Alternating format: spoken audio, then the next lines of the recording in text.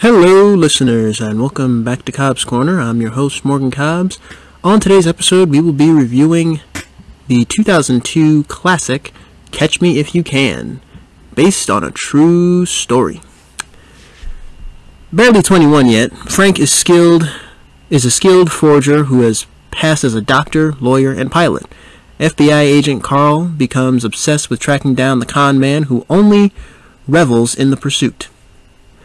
The film is directed by Steven Spielberg, written by Jeff Nathanson, the Frank Abagnale Jr., and Stan Redding. Stars Leonardo DiCaprio, Tom Hanks, and Christopher Walken. Bit of the storyline. A true story about Frank Abagnale Jr., who before his 19th birthday successfully conned millions of dollars worth of checks as a Pan Am pilot, doctor, and legal prosecutor. An FBI agent makes it his mission to put him behind bars. But Frank not only eludes capture, but revels in the pursuit. Let's go to Cobb's Corner.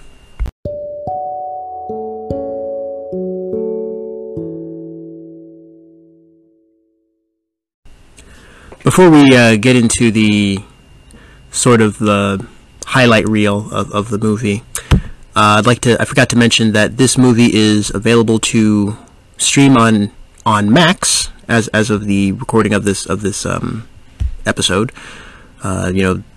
It's not called HBO Max anymore. It's called Max, and you can stream Catch Me If You Can on Max. So, on with the highlight reel.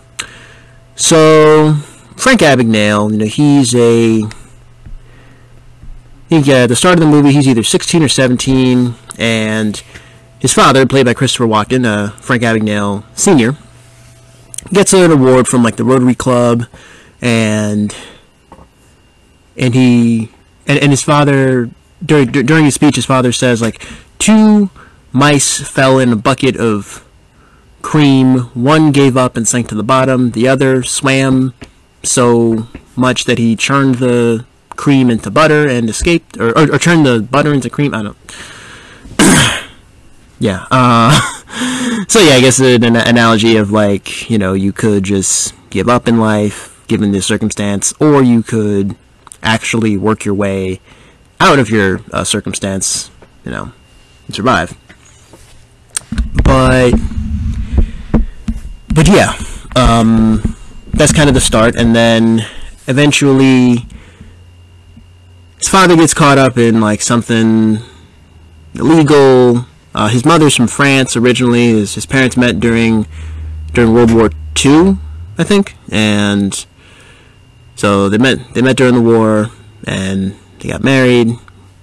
She came back to the States, and after his father gets caught up in something illegal, some money laundering or whatnot, his parents divorce, and as the lawyers are at the house, they ask Frank Abagnale Jr., the main character played by Leonardo DiCaprio, which parent he'd like to stay with. He just runs away. At that point, he just runs away from home, and runs away from home, and then develops these fake identities. Develops these fake identities. He tries cashing a check, but then it bounces back, and then he ends up having to go back home. His parents sell the house. They move to a new neighborhood, and then one day at school, at the new school, Frank shows up to the French class, and he poses as the substitute teacher. Okay, and comes in, writes his name on the board, say, "My name is Mr. Abagnale, not Abagnale, not Abagnale. Everybody take your seats. Open your French textbooks to page to chapter 8." And so yeah, that was the first of many fake outs that he had. I can think of another time where he was posing as one of the other scenes. He's posing as a high school student who wants to find out more about Pan Am Airlines, And after wanting to find out more about Pan Am Airlines, he interviews a pilot who gives him his expired Pan Am license, and then Frank starts to pose as he makes a fake phone call to the hotel and asks them to and asks them to deliver his flight uniform. So now Frank is posing as an airline pilot for Pan Am Airlines, and he's writing a bunch of fraudulent checks. But what he does is, I realized he would buy these small model airplanes, and he would put them in the bathtub. I think he'd soak them in hot water, so that the logo would come off of the back of the airplane, and then just go onto the check. Honestly, the ingenuity of Frank Abagnale. I understand that this movie's not only based on a true story, but it's also based off of a book. I know Mr. Abagnale also wrote an entire book about it. So yeah, but I mean, just the ingenuity, it's okay. So yeah, then he flies around the world as a pilot for a bit, and then eventually he comes face to face with Carl Hanratty, played by Tom Hanks. Carl Hanratty is the FBI agent who has been assigned to Mr. Abagnale's case, and he almost catches him at, I think it was at a condo, or no, at a motel in Atlanta, and at a motel in Atlanta, and then he the two of them literally meet face to face. Carl has him held at gunpoint, and then he's here, take my wallet. Here, I have no gun. Here, take my wallet. I'm gonna head downstairs, and he leaves Carl with the wallet and makes Carl believe that he's not Frank Abagnale, that he's someone else, that he's Secret Service, which actually, nice bit in the sidebar, nice little tidbit of let me learn to speak properly. The Secret Service was initially created, it's my understanding that they were initially created, I think, during the Civil War, during the American Civil War, to combat check fraud. Because check fraud was rampant back then. Because I think at that time America technically had two currencies. There was the Union currency and the Confederate currency. So the Secret Service was initially created to stop check fraud and money fraud and that sort of thing. So it's funny that Frank posed as a Secret Service agent on a stakeout. So nice little tidbit of information, and a nice little I guess nod to the Secret Service, not to the U.S. government and history. So yeah, then then Frank leaves, and he even throughout his pursuits multiple times he tries to reconnect with his father, because after his parents divorced, his father, he and his father grew kind of distant. Frank Abagnale Sr., played by Christopher Walken. The two of them have lunch, and Frank tries to do tries to buy all these nice things for his father, after they've lost all this money, and he says in one scene, it's I'm gonna get it all back. It's I'm getting married, which I'll get to that in a moment. I'm gonna buy it all back. Everything that they took from us, I'm gonna buy it all back. At one point, he tries to buy his father a $60,000 car, to which his father responds, "I came here on the train. I'm going home on the train." So yeah, his relationship with his father was a little shaky at times, and eventually he makes it to a hospital hospital in, I can't remember if it's New Orleans, maybe New Orleans or Atlanta or Georgia, and he meets a nurse played by Amy Adams, Brenda, played by Amy Adams.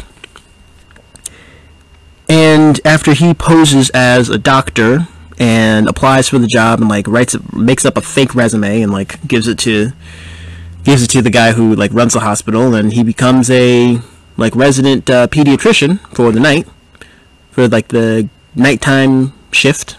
He becomes like the resident pediatrician, and so now he's got a team of nurses, and Brenda works on this team of nurses, and so the two of them get close. The two of them get close during their time working together. They fall in love. Frank watches a bunch of like doctor shows, a bunch of like shows about like surgery, and he starts just like quoting like literally just like quoting like these shows. And there's one time he actually does have to go to like the emergency room, and if he actually does have to like go to the emergency room, and because I guess there's a kid who like fell off his bike or whatever, and then he asks one of the other doctors, it's like, do you concur?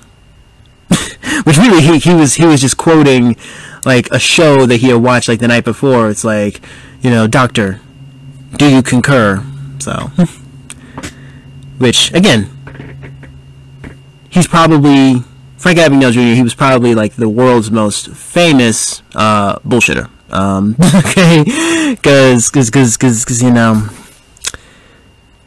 I mean he was able to sound professional, like he was able to sound like he was smarter than he actually was. Like there's one point where he actually calls Special Agent Hanratty, and I think on like Christmas Eve, and he tells Carl how it's like people only believe what you tell them. So it's like you can make yourself sound smarter than you actually are. You can make people believe that you're a person of high intellect, of high status, of high, whatever. Almost kind of like fake it till you make it, or, I guess, or I guess there's a saying like you can make your mouth say anything, So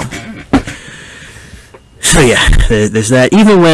Even after Frank meets Brenda's parents, he lies and says that he studied law, that he went to, I think it was like Cornell, or I forget the name of the school, but it was some like Ivy League school that Brenda's father also went to, and his father like asks him all these like security questions about like was Professor so and so still working there when you were there? Like, what was his dog's name? Like, so yeah.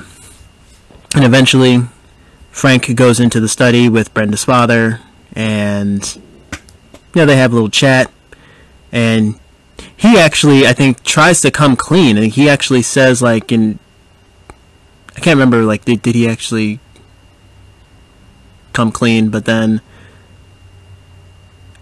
no, I think that was a scene where Frank asks Brenda's father for a job, to which he sort of dismisses that question and says, no, like, what's the question you really wanted to ask me? And he's like, and then Brenda's father's like, oh, you're a romantic. You see, you and I are the same. You see, we are nothing without the women in our lives. I proposed to Brenda's mother after 5 dates, and I had 2 nickels in my pocket or something. So it's like, we are nothing without the women in our lives. And so yeah, that there's that scene where he, I guess, wins Brenda's hand in marriage. He gets the father's blessing. But the more that Frank ran these scams, the closer and closer the feds got to him. And the night of their engagement party, Frank ends up just leaving because the FBI actually show up to the party. He ends up running upstairs with Brenda and opens all these suitcases full of money, and he says, like, we've all got our secrets. I'm not a pediatrician. I don't practice law. I'm not a Lutheran. And it's like, sometimes when I travel, I use the name Frank Taylor instead of Frank Abagnale. I'm not 28 years old. I can't remember. I think he was 17 at the time. Yeah, it's like I'm 17 years old, and I ran away from home a year and a half ago. Like, so, been on the run for a year and a half. Take this money, meet me. I think it's either like the next day or in 2 days. Go to Miami International Airport. You know, you're gonna take a cab to Miami International Airport and tell them to drive through the night and meet me in the international terminal. Sure enough, that day arrives. Frank ends up at Miami International Airport, and the feds are there too.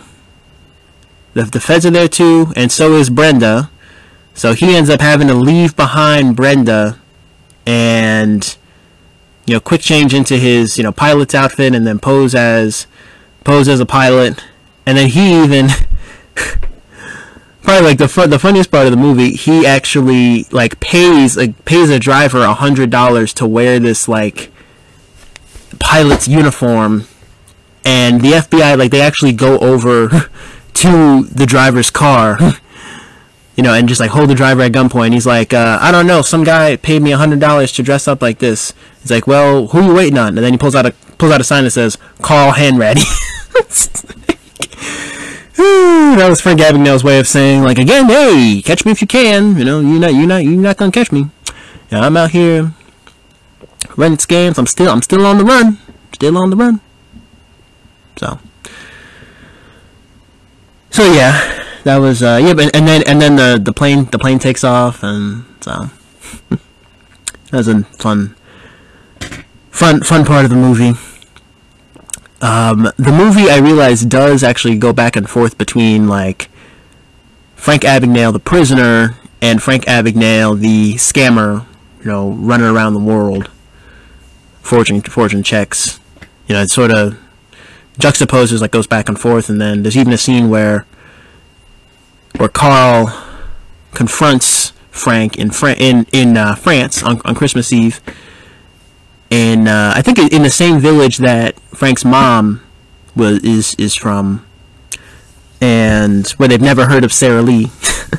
they had said they had said that in one of the earlier scenes where Frank's mom, who at that point was remarried, she is confronted by the FBI, and and she finds out that her son has been forging, like, it's about like $1.5 million at that point in like fraudulent checks. So Carl and Frank meet face to face in France at the factory where the checks are printed, and Carl says that he will have him extradited back to the United States. Frank's apprehended by the French police department and detained in France. But Carl said, you know, look, they're going to kill you. I will have you extradited back to the United States. And after I think in the opening scene, Frank, like, faking a cough, faking being sick, and you can see that some time has passed because I guess Leonardo DiCaprio, they must have filmed, I don't know if he wore a wig or if they filmed these scenes like out of order, and they filmed if they like filmed all the scenes that take place with Frank Abagnale as a teenager. They filmed those scenes earlier and then filmed all the other scenes with, you know, Frank Abagnale as a prisoner and like later on in his life later, and then just put them earlier in the movie because DiCaprio's hair was longer. I think he grew a bit of a beard, so we can see Frank Abagnale in that like solitary confinement in France, him faking being sick. Well, we don't know. I don't know if he was faking or if he was being real. You know, he's all coughing. It just won't stop coughing, and then they go to get him a doctor, and then he still like escapes. But yeah, eventually he does actually get detained and brought back to the United States. On the flight back over to the U.S., he's sitting with Agent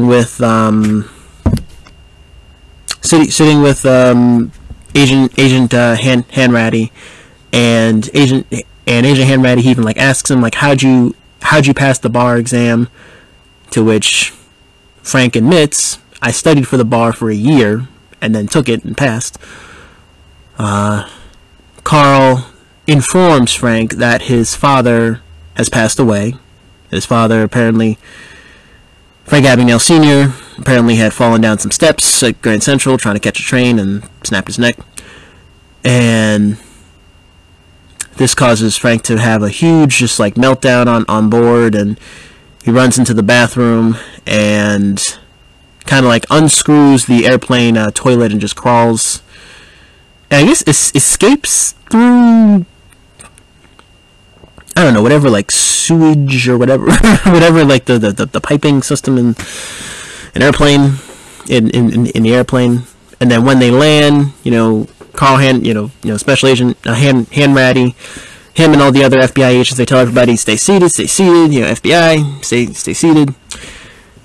So Frank's on the run. He runs over to his mom's house and sees that his mom has now has a daughter with her new husband. So Frank's got a half sister. And then the police show up. They apprehend Frank.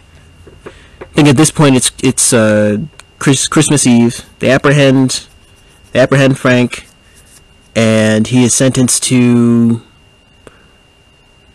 I forget exactly what his exact prison sentence was, but he's sentenced to prison at like a federal prison in Atlanta, and he's recommended to remain in solitary confinement for the entirety of his sentence, due to his violent anti-government tendencies and his complete disregard for like U.S.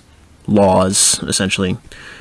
And so yeah, he ends up getting locked up, and Carl goes to visit him a few times in prison, and Frank is actually able to analyze one of the checks that Carl presents to him, and he's able to identify how it's a fraudulent check.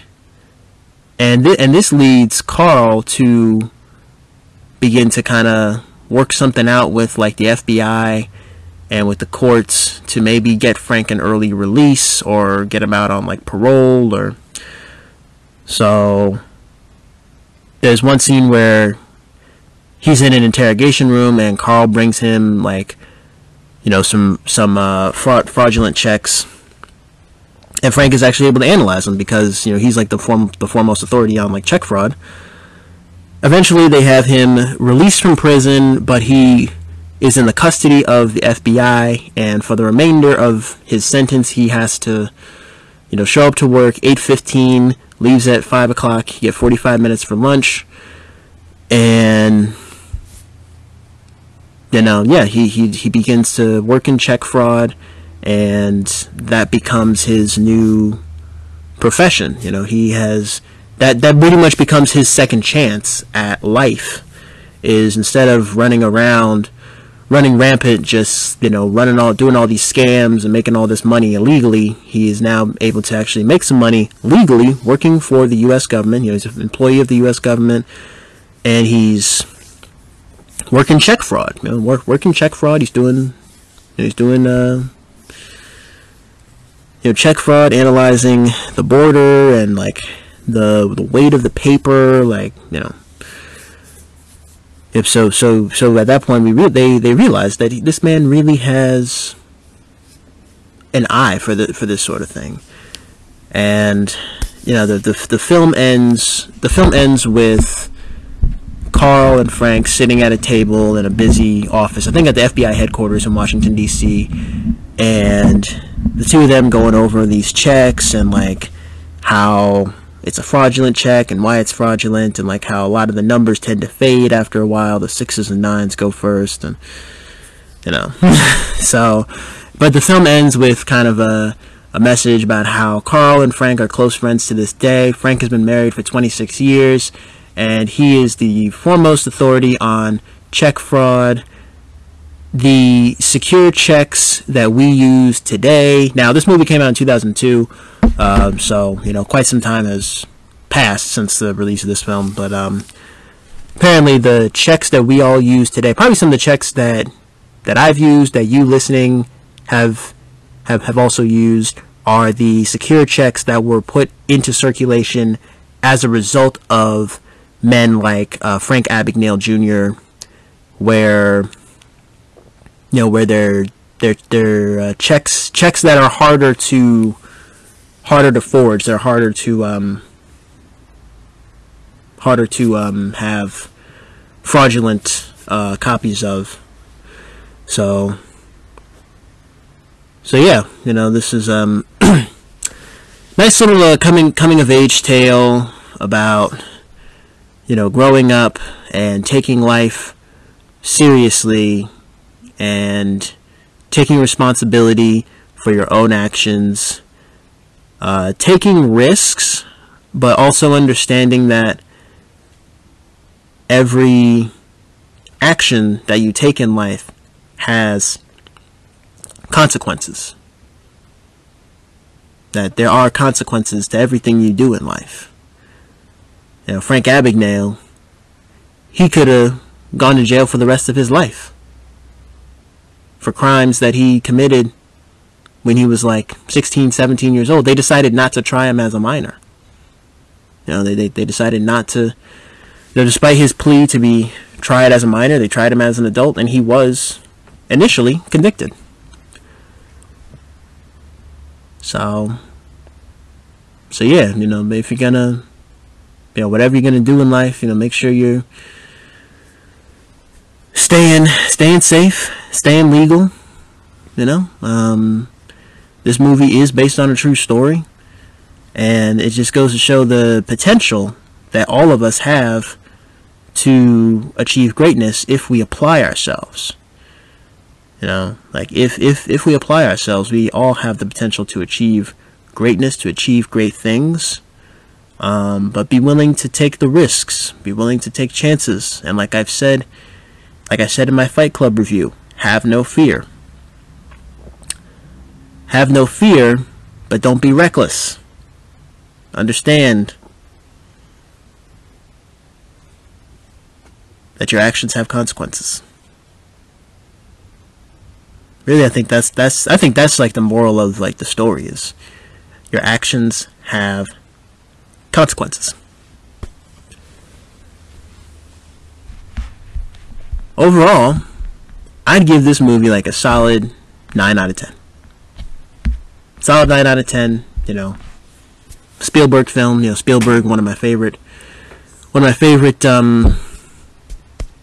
directors. You know, it's got Leonardo DiCaprio, Tom Hanks, a lot of A-list stars. So, check this movie out. It's on HBO Max. On to the trivia.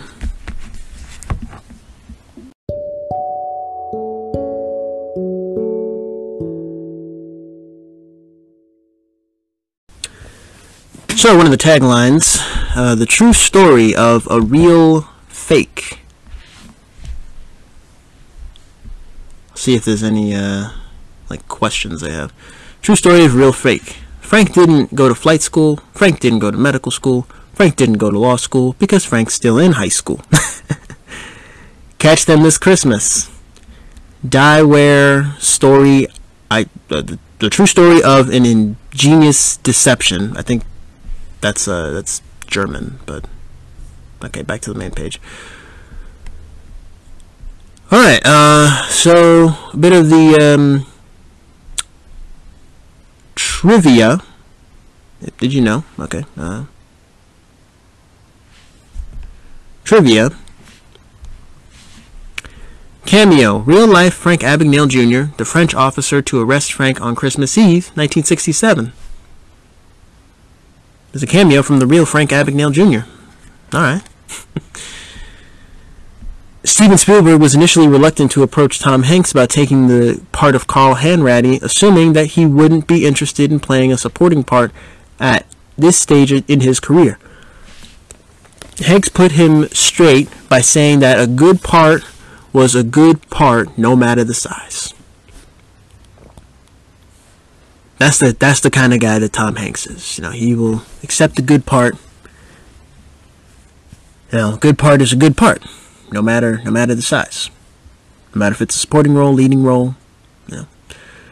The newly filmed clip from To Tell the Truth that opens the movie was based on an actual episode in which Frank was a guest. In that episode, not a single panelist correctly guessed that he was the real Frank Abagnale Jr. The episode of To Tell the Truth can be viewed on YouTube. So definitely check out To Tell the Truth. That episode of To Tell the Truth on YouTube.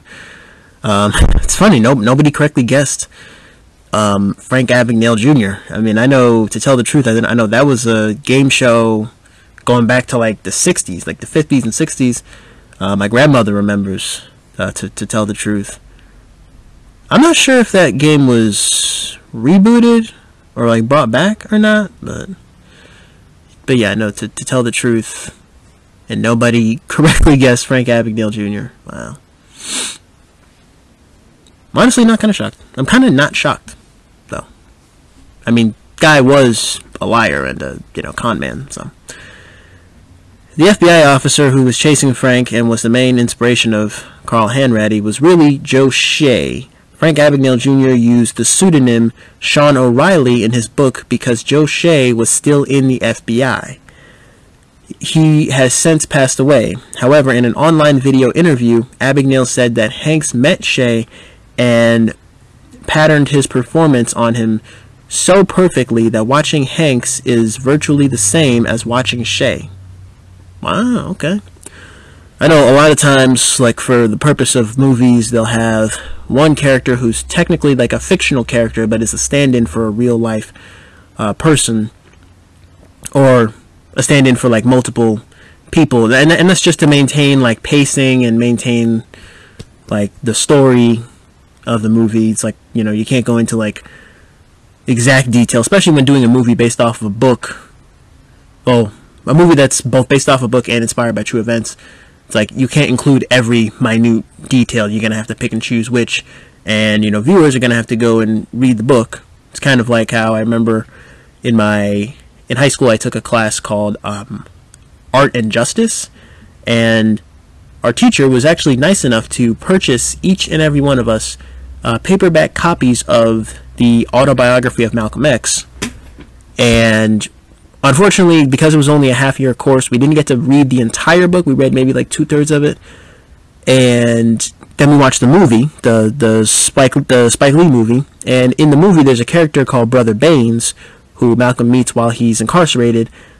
Brother Baines is a fictional character. He's not a real person. He's a stand-in. Spike Lee had used him as a stand-in for multiple members of the Nation of Islam that Malcolm had encountered while he was incarcerated and after he got out. So, kind of similar with, you have Carl Hanratty as like the movie equivalent to the real-life Joe Shea. So, some FBI agents did occasionally chase Abagnale, but he didn't have a relationship with any of them, and he certainly didn't call them every Christmas. As Abagnale himself points out with flawless logic, why would I do that? I don't want the FBI to know where I was. True. Cameo. Oh, Steven Spielberg's son sitting behind Leonardo DiCaprio during both parts of the airplane scene. Wow, okay. And again, usually it's the directors who will cameo, the directors who will like kind of plop themselves in the movies, plop themselves in their movies either in cameos or going back to Spike Lee, like he really just put himself in a lot of his early works. Like he put himself in She's Gotta Have It, School Days, Do the Right Thing, Malcolm X. Yeah, and he would just like plop himself in there as either like either the main character or as a supporting character. I'm not sure if Spielberg has done that in any of his films, but Spielberg's son sitting behind DiCaprio. All right, director trademark. The score was by John Williams. John Williams has scored a lot of Spielberg movies. He scored really just a ton of movies in general. John Williams, that man. He scored a lot of movies. I know Ludwig Göransson has also scored a lot of more recent movies, but a lot of older movies are scored by John Williams. At the beginning of the film, Carl shines a flashlight on the captured Frank Abagnale Jr.'s face. Oh. Okay, I guess that's a director trademark. I'd have to go back and watch some of Spielberg's other movies, but okay, yeah, at the beginning of the film, yeah, Carl shines a flashlight on the captured Abagnale Jr.'s face. I guess that is a director trademark of Spielberg. Conversation between Tom Hanks and Amy Adams in the bedroom at the engagement party. Okay, another trademark.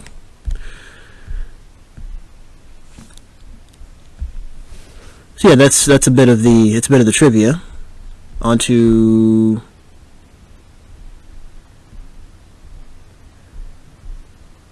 some of the, well, here, one of the goofs. While Frank and Carl are flying back to the U.S., Frank looks out the window and tells Carl that they are over Fiorello LaGuardia Airport and runway 44.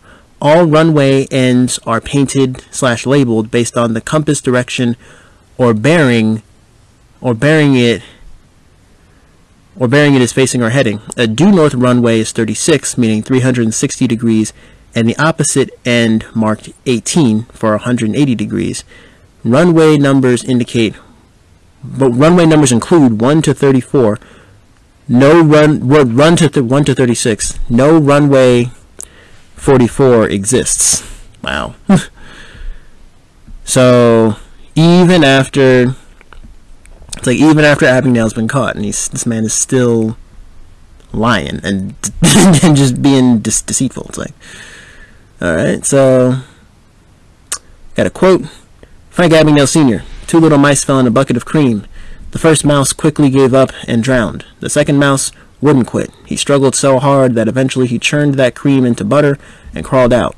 Gentlemen, as of this moment, I am that second mouse. The question is, which mouse will you be? You know? Which mouse will you be, guys? You going to be the mouse that gives up and drowns, or are you going to be the mouse who refuses to give up and swims and struggles so hard that eventually you're going to churn that cream into butter and crawl out? During the first 30 seconds of the credits, we hear the FBI typewriters. I kind of noticed that. Kind of. Alternate versions. In the French language version of the film, Frank teaches his high school Spanish class instead of French. Okay. Alright. Let's see. So, well, I guess it would make English. It would make sense because, like, it would make sense because of the fact that it's a French language version of the movie, and like if you're already in France, everybody knows French, so they're probably not learning French. They're probably learning, for them, a foreign language would be Spanish, maybe English, no. So, Italian. But yeah, it's a nice little bit of, not continuity, but like awareness. Sort of knowing your audience. Connections, edited from To Tell the Truth, 1969. Right, there was the episode of To Tell the Truth. And,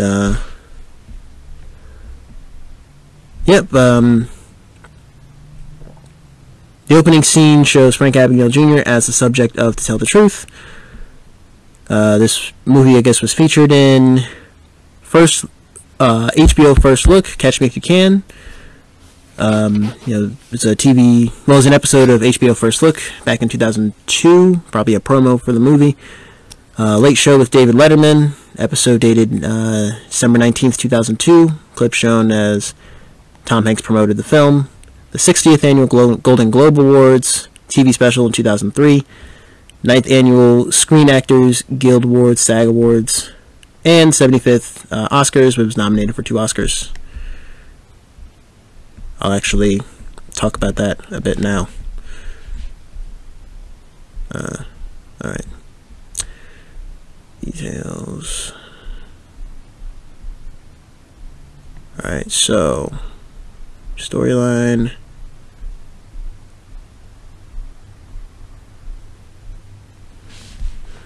The movie was nominated for 2 Oscars, 16 wins, and 46 total nominations.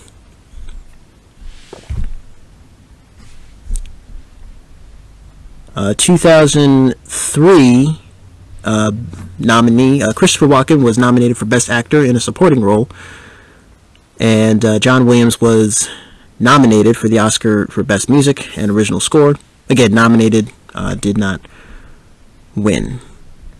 At the BAFTA Awards, Jeff Nathanson won the award for Best Screenplay, best adapted screenplay at the 2003 BAFTA Awards.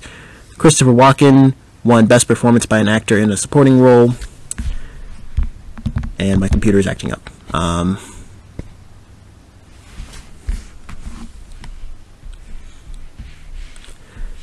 John Williams did win the BAFTA. Well, he was nominated for a BAFTA, the Anthony Asquith Award for Film Music. Nominated, did not win. Mary Zophres, nominated for Best Costume Design. Grammys. 2004, John Williams was nominated for Best Score Soundtrack Album for a Motion Picture, Television, or Other Visual Media. British Animation Awards. The film won Best Film/TV Graphics for the main title at the BAA's, British Animation Awards. Ottawa International Animation Festival. Oliver Kuntzel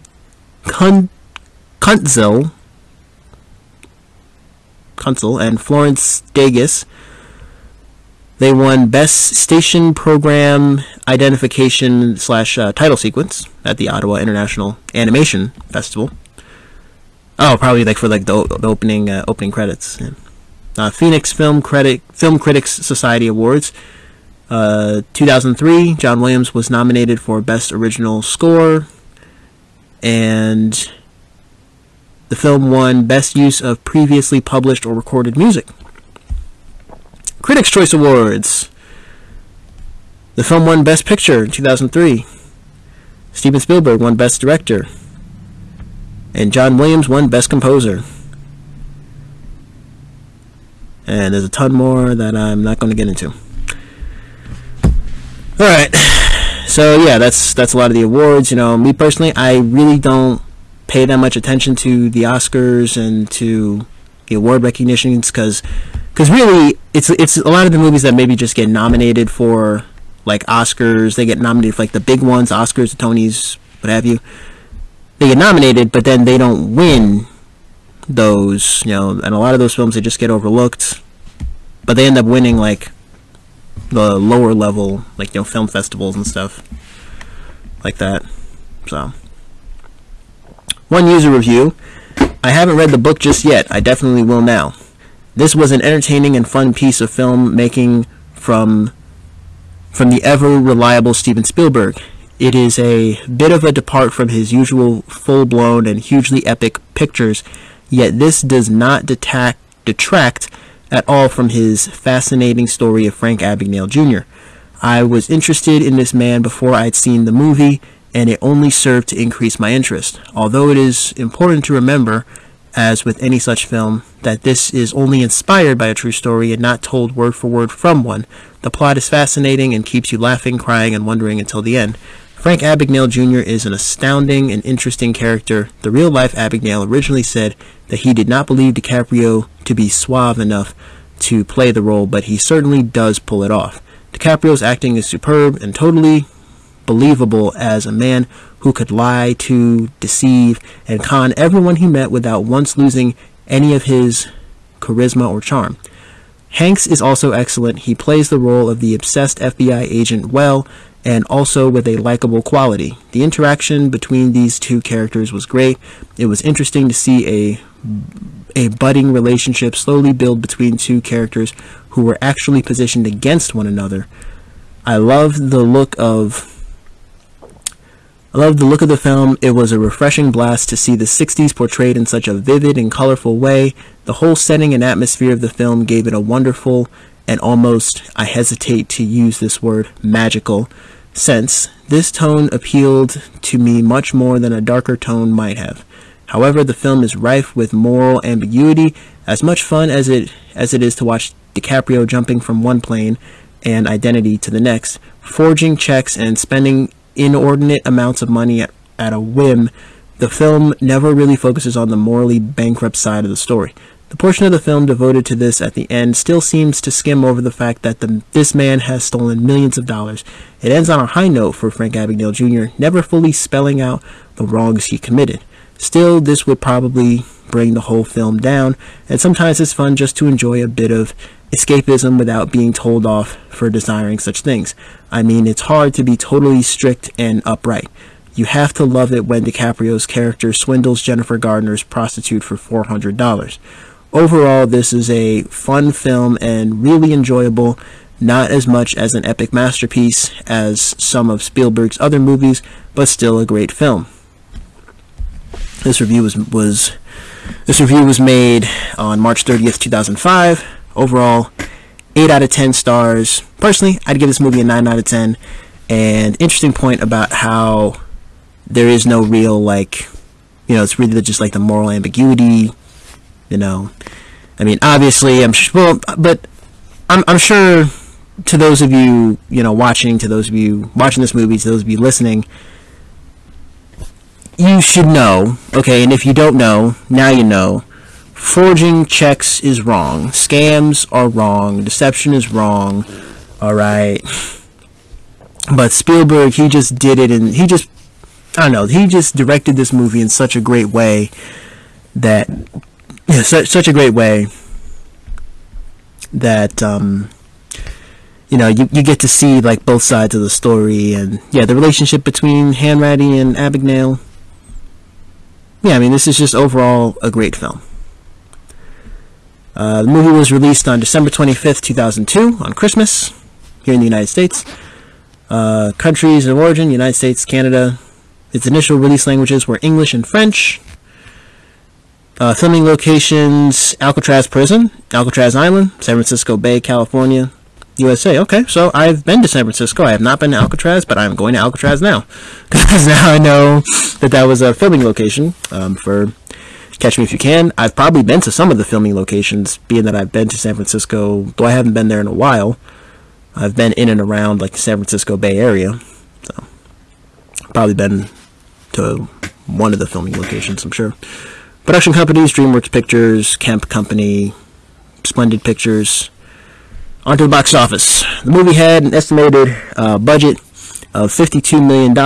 Opening weekend, it made about $30 million. Its opening weekend, so it did not surpass its operating budget opening weekend. I mean, then again, that was the holiday weekend, so its gross U.S. and Canada. Within the U.S. and Canada, its gross box office income was $164 million. So, I mean, that's like what, like 3 times. That's like, pretty sure that's over 3 times its operated budget. And worldwide, it made $352 million. So, worth it.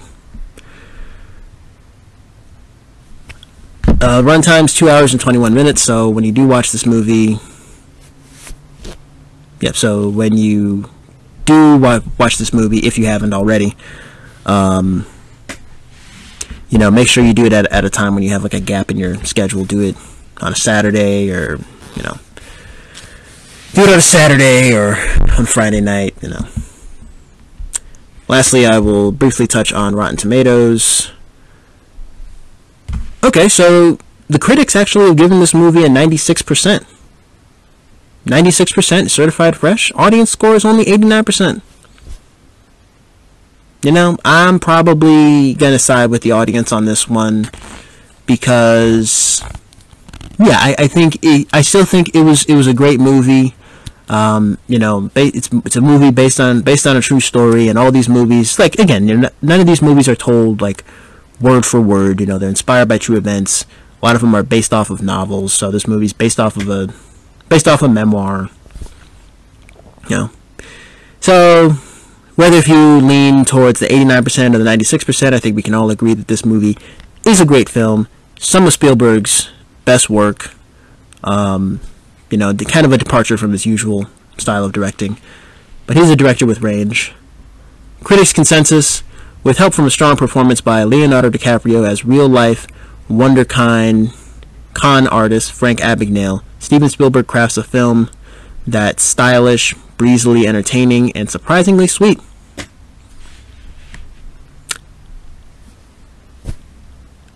I fully, completely agree. I forgot to mention where to watch. You could rent this movie on Vudu, Amazon Prime, Apple TV. You can rent it there, or if you have a Max subscription, you can watch it on Max. That is all I've got for this review of Catch Me If You Can. Tune in next week when I will be reviewing The Count of Monte Cristo. Now, guys, I realize that a lot of the movies on this list are based off of books. If you can, please read the book before you listen to my review. Don't do what I do.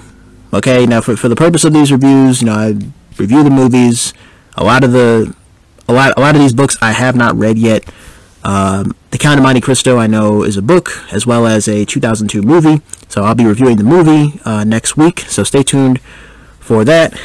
If you listened all the way to the end of this episode, I greatly appreciate it. Be sure to give us a like, comment, subscribe to the YouTube channel, and turn on your post notifications on YouTube and on all listening platforms, because I drop a new episode every Friday morning at 10 a.m. Eastern Standard Time, and you definitely don't want to miss out.